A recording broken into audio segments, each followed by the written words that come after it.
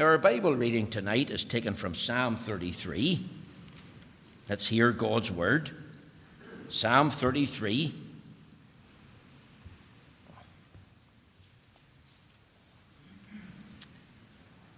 We're reading, of course, from the Authorized Version.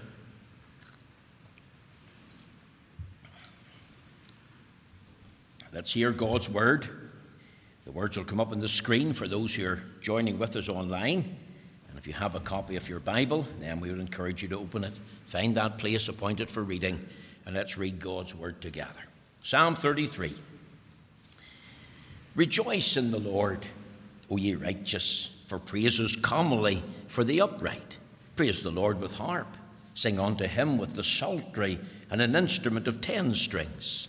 Sing unto him a new song. Play skillfully with a loud voice. For the word of the Lord is right, and all his works are done in truth. He loveth righteousness and judgment. The earth is full of the goodness of the Lord. By the word of the Lord were the heavens made, and all the host of them by the breath of his mouth. He gathereth the waters of the sea together as an heap. He layeth up the depth in storehouses. Let all the earth fear the Lord. Let all the inhabitants of the world stand in awe of him. For he spake, and it was done. He commanded, and it stood fast. The Lord bringeth the counsel of the heathen to naught. He maketh the devices of the people of none effect. The counsel of the Lord standeth forever, the thoughts of his heart to all generations. Blessed is the nation whose God is the Lord, and the people whom he hath chosen for his own inheritance. The Lord looketh from heaven. He beholdeth all the sons of men. From the place of his habitation he looketh upon all the inhabitants of the earth. He fashioneth their hearts alike. He considereth all their works. There is no king saved by the multitude of an host. A mighty man is not delivered by much strength. An horse is a vain thing for safety. Neither shall he deliver any by his great strength. Behold, the eye of the Lord is upon them that fear him, upon them that hope in his mercy, to deliver their soul from death, to keep them alive in famine. Our soul waiteth for the Lord. He is our help and our shield. For our heart shall rejoice in him, because we have trusted in his holy name. Let thy mercy, O Lord, be upon us, according as we hope in thee. Amen. We know the Lord will stamp with his own approval and blessing this reading of his own precious and infallible word. Tonight, I'm continuing a mini-series of sermons that I've entitled God's Word to Our Nation. Now, 2 weeks ago, I preached the first sermon on this short series from Proverbs 14:34. I called it a wise word to every nation. Righteousness exalteth a nation, but sin is a reproach to any people. And I encourage you to listen to that message if you haven't already done so. I encourage you to tell family about it, tell friends about it. I encourage you to listen in, because we need to hear from God in this day and in this generation. Now, this evening, I want to add another message to this series. So this is the second message. And my text is taken from Psalm 33, verse 12. Look at the words together. Listen to God's word. Blessed is the nation whose God is the Lord, and the people whom he hath chosen for his own inheritance. Now, as I read that text of Scripture, this title came to my mind. God's blueprint for national blessing. If Proverbs 14:34 contained a broad overview of the situation that we face today, and I believe that it does, then here's a follow-on message: God's blueprint for national blessing. Now, I've discovered that there's some 438 references to the word nation or nations in the Bible. It's not a lot, 438.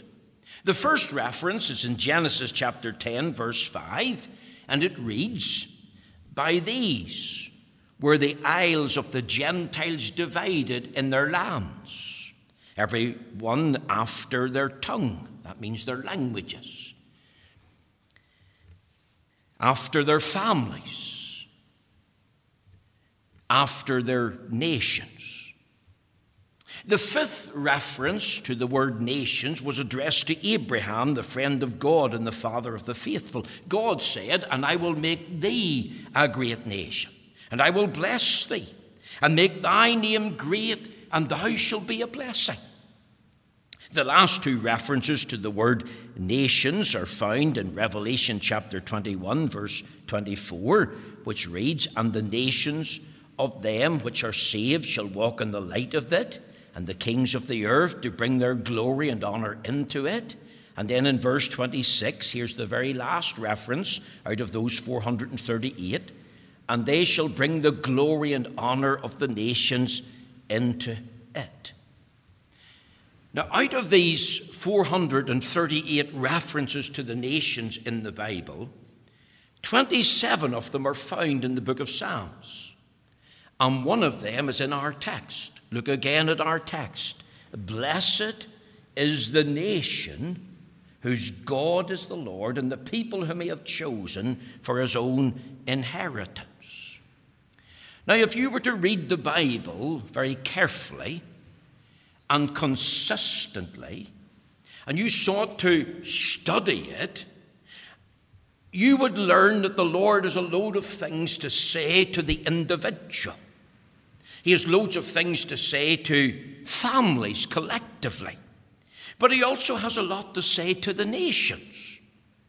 You see, in the Bible, we read about the land of Egypt. We read about the Canaanites who occupied the land of promise before the children of Israel entered into it. We read about the Philistines. And of course, their forerunners are the people of Gaza. We've got to think about the nation of Israel itself. Then think about the Babylonians. Think about the Assyrians. The Bible mentions the Ninevites living in the great city of Nineveh. The Bible mentions the king of Persia. The Bible mentions the Isles. It mentions Rome. It even mentions Caesar. You see, I was thinking in Scotland at the beginning of the week, if the Lord had one overarching message to say to all of these cities and nations, how best could we sum it up? If the Apostle Paul came, or the Apostle Peter, or any of the Old Testament prophets, or one of the holy angels come down from heaven, and we're going to address the nations on the theme, God's blueprint for national blessing, and ask them, what is the blueprint for national blessing? Here would be the answer. I believe they would direct us to this text. Blessed is the nation whose God is the Lord, and the people whom he hath chosen for his own inheritance. Now, as I've looked at this text and thought about it and prayed over it, there's three things that came to mind. First of all, there's a comprehension that is demanded. Think of the words now. Blessed, that means happy, happy. Oh, the happiness is the nation whose God is the Lord. Do you know tonight that there's such a thing as national accountability to God? The Holy Ghost, through the psalmist, is addressing the nations. Each and every nation is a separate entity. It's not just the nation of Israel that's in view here. That nation's included. But it's much wider than that. It's every other nation. Blessed is the nation whose God is the Lord. Let me ask the question, why do the nations of the earth exist?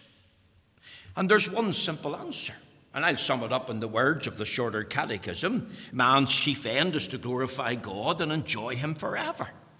And that's not just true of every individual. That's true of each and every institution, including the family, including the church. The individual, the family, the church exists to glorify God. And so does the state. So does the nation.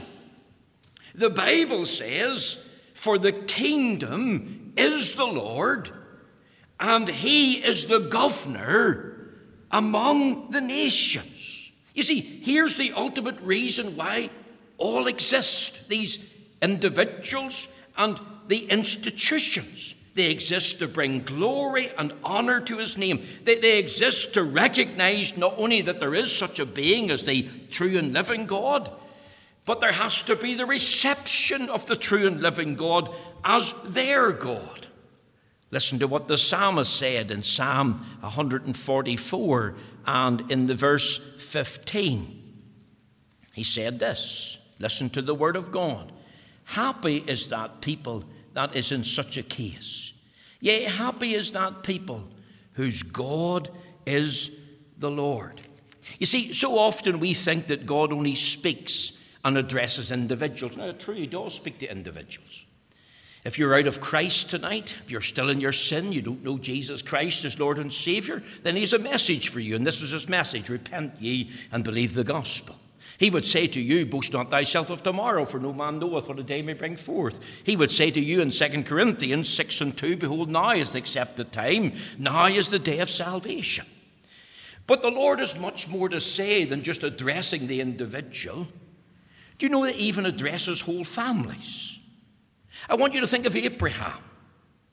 And if you turn over there to the book of Galatians, in Galatians chapter 3, and read with me there in verses 7 and 8, what the Lord actually said to Abraham. Because this wasn't just to Abraham as an individual. This has to do with families collectively. Galatians chapter 3, verse 7, know ye therefore that they which are of faith, the same are the children of Abraham. Remember, Abraham's the father of the faithful. Verse 8, and the scripture foreseeing that God would justify the heathen through faith, preached before the gospel unto Abraham, saying, in thee shall all nations be blessed. Not only does he address whole families, but he addresses whole nations. You think of what he said to Abraham concerning Sodom and Gomorrah.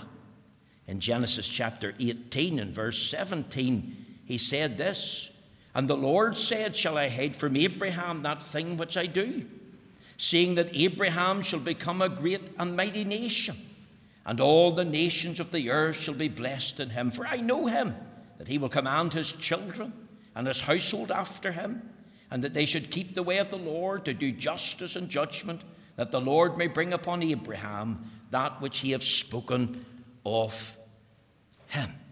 Abraham, as I've said, is not only the father of the faithful, but he's the father of many nations. The land of Israel, you've got to think of Isaac, and you've got to think of Jacob.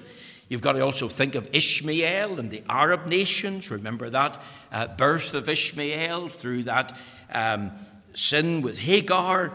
And Ishmael became the father of the Arab nations. They all can trace their origin back to him.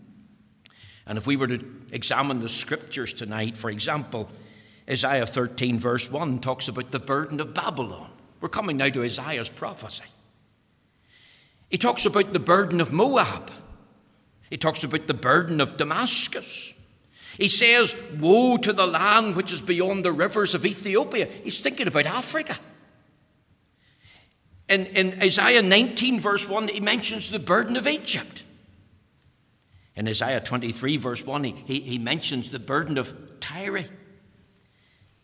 Even think tonight, if we add into the mix Assyria and the downfall of Nineveh, despite that national revival that took place 100 years in the days of Jonah. 100 years later, Nahum the prophet was raised up to bring the burden of Nineveh upon them. You see, what I'm saying tonight is this. There is such a thing as national accountability. God not only addresses the individual, he not only addresses the families collectively, but he addresses the state and civil government. They're all accountable to God. Their rule and their remit is to glorify God and know him as the living and the true God. And this accountability of God should lead to a national acknowledgement of God. Think of the text now. Blessed is the nation whose God is the Lord. Now that's true. But what about the nation whose God is not the Lord? And the inference is they'll not be blessed. They'll not know happiness in an individual and in a family and in a national level. The opposite will be true. Listen to what Isaiah the prophet said. If you turn over there to Isaiah chapter 34, and we read there in verses 1 and 2, very strong language. Come near, ye nations, to hear, and hearken, ye people, let the earth hear, and all that is therein, the world and all things that come forth of it. For the indignation of the Lord is upon all nations, and his fury upon all their armies. He hath utterly destroyed them. He hath delivered them to the slaughter. You see, here's a fact tonight. Every nation under heaven has a God. And if it's not the living and the true God, then it's a God of their own making or God of their own imaginations. The fact is that nations whose God is not the Lord, not Jehovah, have got their own God. And you only have to think of the God of idolatry, the God of stone and wood in ancient time. Think in our modern day parlance, the God of sport. You can get 50,000 and more packed into a football stadium and cheer on their team and curse and swear and get drunk and all the rest of it. They've no thought or knowledge of the God of heaven. They idolize their football team. They idolize the sport of football. Think of atheism, those that advocate there is no God. The fool have said in his heart, there is no God. Think of humanism, the God of self, the worship of man. Has man not been deified in our day? And the true and living God dethroned? Think of hedonism. This is to do with the God of pleasure. Have men not become lovers of pleasure, lovers of themselves, more than lovers of God? Think of science. And they've made a God out of evolution. You see, each and every nation has its own God, and it may not be fully clear or certain as to the identity of the nation's God. We could ask the nations, what do you call him? They have no idea. Think of Paul in Mars Hill in Athens. He came across this description to the unknown God. And Paul used this inscription to preach about the living and the true God. Acts chapter 17, verses 22, right through to verse 31. It'll come up on the screen. I'm not going to read it all out. But Paul is moved and grieved because he sees in Athens some of the fullest and grossest forms of idolatry. In a place that professed many gods. It was a spirit of pantheism. They boasted of their multiculturalism, boasted of their pluralism. You think of the United Kingdom tonight. What's its God? I want to tell you, it's not the God of the Bible. It's not Jehovah. It's not the living and the true God. What's the United Kingdom government obsessed with? Is it not the right economic conditions for prosperity after Brexit?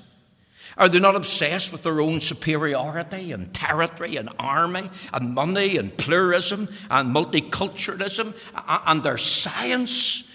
And is the mindset of the majority of its citizens not live and let people do their own thing, regardless of what the Word of God says or regardless of what someone else thinks? You see, each nation has its own God, and it's serving that same God. Now the question is this: whom should the nation love, worship, serve, and adore? And our text supplies the answer. Whose God is the Lord. A God who is creator and maker. A God who is absolutely sovereign. A God who is mighty and powerful. One who's eternal and omnipresent. A holy God. A God of infinite grace and mercy. A God in whom is plenteous redemption. The God of the Bible. A God who is true to his word. Remember what Moses could say there in the book of Deuteronomy, in Deuteronomy chapter 7, and he said this in verses 7 and 8. he made a tremendous statement in relation to the nation of Israel. Of course, it's applicable to our subject tonight, Deuteronomy chapter 7 and verses 7 and 8. And let's hear the word of God. Let me just read it to you. Deuteronomy 7 and 8. The Lord did not set his love upon you, nor choose you, because you were more in number than any people, for you were the fewest of all people, but because the Lord loved you, and because he would keep the oath which he had sworn unto your fathers, hath the Lord brought you out with a mighty hand, and redeemed you out of the house of bondmen, from the hand of Pharaoh, king of Egypt. Know therefore that the Lord thy God, he is God, the faithful God, which keepeth covenant and mercy with them that love him, and keep his commandments to 1,000 generations. You see, here's the comprehension that's demanded in the text. When we think about our United Kingdom, the basis for its formation, we discover it was founded on the Bible. Didn't Queen Elizabeth say the secret of England's greatness? She pointed to the open Bible, the Bible that's open, that had the crown and the swords resting on it. In other words, she was indicating that my throne and the scales of justice are under God's authority, because we're accountable to him. And because we're accountable to him, we're acknowledging him. And there's been an acceptance of him as our God. The Lord, he is God. Not only is he God, but he's my God. And that applied to the king on the throne, the prince in the palace, the boy behind the plough, the pauper in the street. I was thinking just the other day of the United States of America, for those who are listening online, the time that the Pilgrim Fathers landed. They first landed in the tip of a place called Cape Cod, a place called Provincetown, Massachusetts. And there's a memorial there to the Pilgrim Fathers. And it's a tribute, of course, to the memory of what they came to do. What did they come to the land of the United States for? Here was their object, to build one nation under God. And the United States to this day, as far as their Constitution is concerned, I believe those words are written into the Constitution. One nation under God. And then you think of the words in the currency, in God we trust. And can I tell you tonight, Provincetown, the tip of Cape Cod, Massachusetts, do you know this very evening, it's a den of sodomy, a den of idolatry and iniquity. It's people have forgotten God. It's people have forsaken him. There's been a falling away from the very foundations which made the nation great. And of course, the psalmist was able to supply this information when he said this in Psalm 106, verse 13. They soon forgot his works. They waited not for his counsel, but lusted exceedingly in the wilderness and tempted God in the desert. There's the comprehension that's demanded. The national accountability to God and the national acknowledgement of him. Now notice something else here in the text. There's a compassion that is described. It says, if you look at our text, if you go back, not only blessed is the nation whose God is the Lord, and the people whom he hath chosen for his own inheritance. You see, we're brought into God's sovereign choice here. God's choice was to set his electing love upon his people in Christ to be his own inheritance. In time, God called them to repent and believe the gospel. Go ye into all the world and preach the gospel to every creature. That's our responsibility. That is our duty, to summon men to repent and have faith in Christ, and to point them to God's means of cleansing and pardon. We were singing there, pardon from an offended God, pardon for sins of deepest dye, pardon bestowed through Jesus' blood, pardon that brings the rebel nigh. Who is a pardoning God like thee, or who has grace so rich and free? His blood, the Bible says, cleanseth us from all sin. And not only to God's cleansing, but to God's care. Do you know what the Bible says tonight? He careth for you. Are you struggling? Are you maybe ready to quit? Are you in the throes of despair and depression and say, I've had enough of this. I can't take it much more. Remember, casting all your care upon him. Why? He careth for you. Is he not the God of all comfort and the Father of mercies? In our time of sorrow, when we're brokenhearted with grief, who do we turn to? We turn to the Lord. And this God calls us to consecrate ourselves to him. That this God provides commandments and gives us counsel. If we think of this text, blessed is the nation. The word blessed means happy, happy. The nation of the individual who knows that the Lord has chosen him to be part of his inheritance. That individual is blessed. God has blessed our United Kingdom. You think of 1588 when the Spanish Armada came up the English Channel. What do we read? God blew with his wind and his enemies were scattered. You think of 1688 when William of Orange landed in Torquay and had from his flagship the liberties of England and the Protestant religion, I'll maintain. 1701, then the Williamite settlement paved the way for our parliamentary democracy right up to this day. The great evangelical awakening of the 17th, 18th century. 1625 here in the 6 Mile Water. 1859 in Ulster. The year of grace, 100,000 swept into the kingdom. Again in the 1920s, just at the very formation of the state, as Northern Ireland was about to have its first year as a political entity. God blew with his wind. God blessed, and a multitude of precious souls under Nicholson were saved. You think of what happened in World War I. Think of what happened in World War II. For example, the evacuation of Dunkirk. A storm a couple of days beforehand, and then the water was stilled. The times of prayer. You see, God has blessed our nation. I want you to understand that. In the past, because there was a public profession, not only that the Lord is God, but this God was our God. But now we've forgotten him.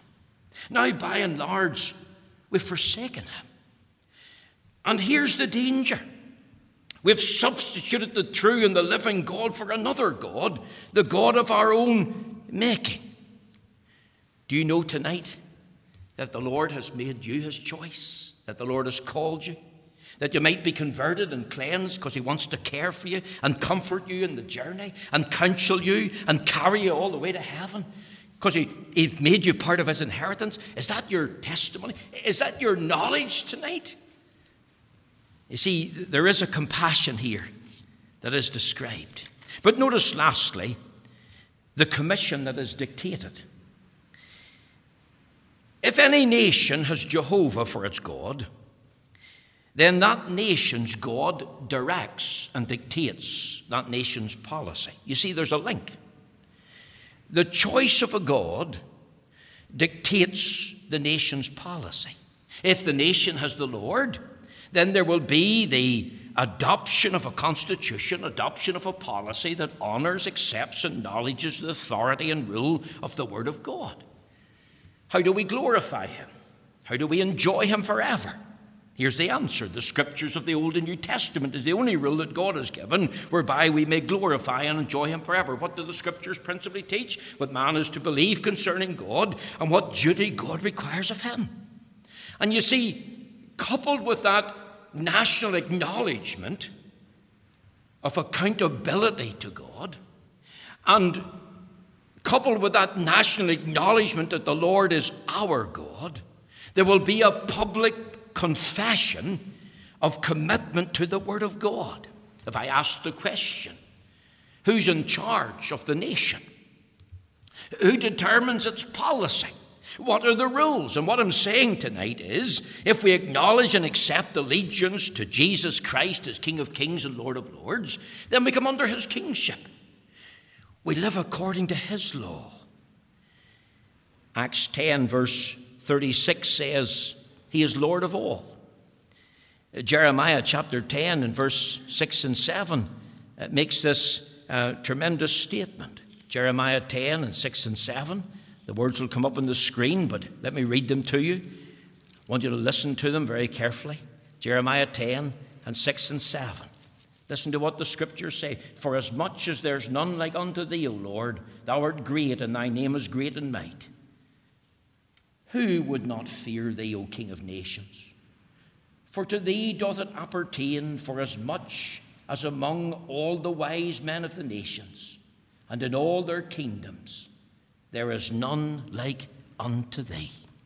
In other words, the inhabitants of the nation, whatever that nation is, whose God is the Lord, will promote and proclaim the Lord as their king.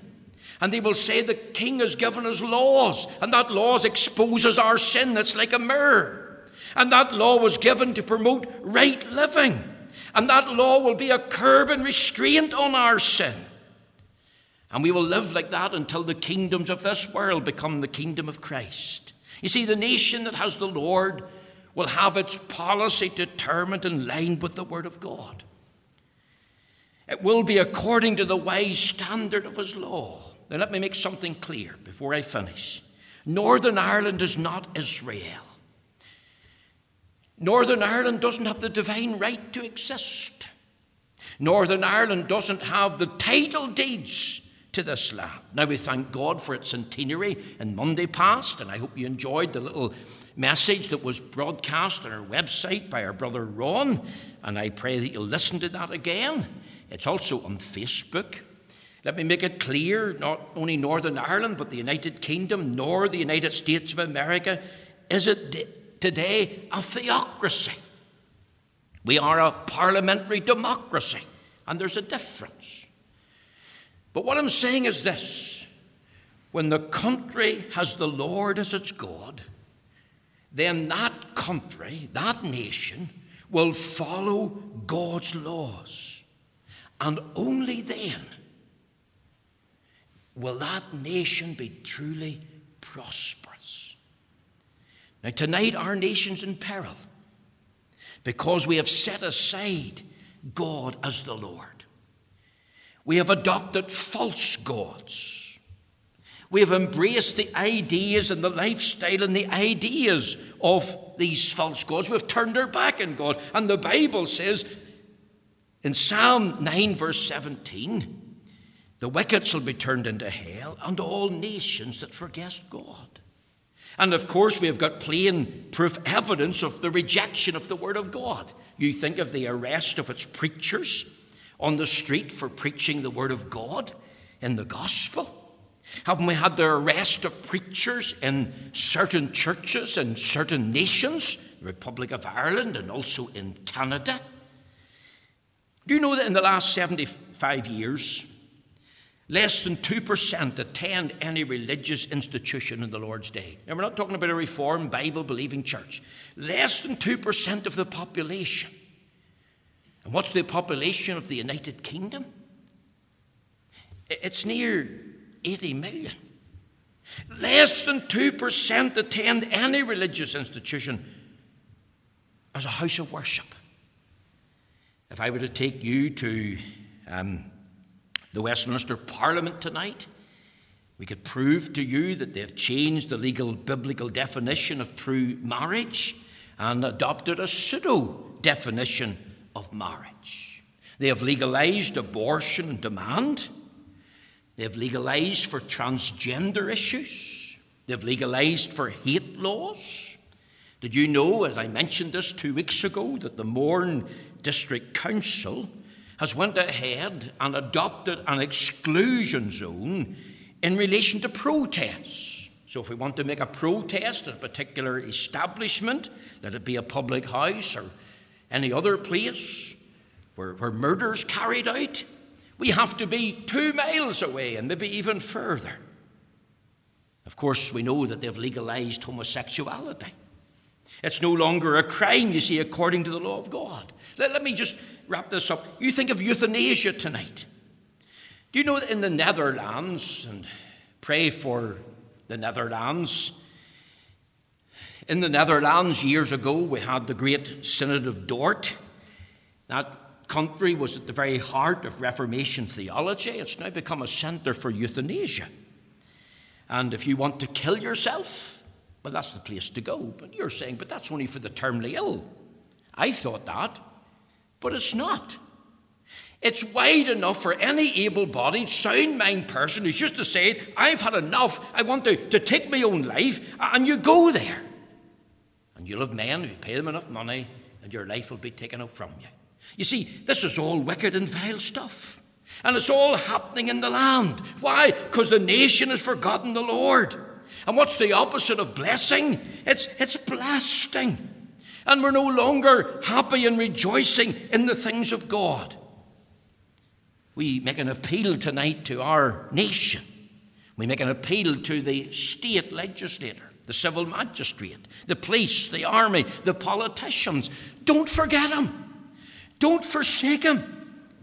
Find your fulfillment in following his word. Crown him as the rightful king of your life. Desire to make him preeminent in the home, in your heart, in our nation. Do nothing that would demise the primacy and preeminence of Christ. Is it any wonder that we need to call people to pray? Is it any wonder that we need to repent? Here's the commission that is dictated. If the nation has Jehovah for its God, then that nation's law will be dictated by that God. And we've abandoned that principle. We've turned away from it. We've forgotten. We've forsaken it. And I commend to you this blueprint for national blessing. We want the blessing of God in we Northern Ireland. I put out a little thing on Friday night, Saturday morning. Count your blessings. Listen to it on the internet. It has to do with physical and material and temporal, but primarily spiritual blessings. But if we want the blessing of God, then one thing we need to do, and it's this. We need to make sure the Lord is our God. And we have repented of our sin. And we've received him as the rightful Savior and the rightful King and Lord of our lives. Could I encourage you to pray?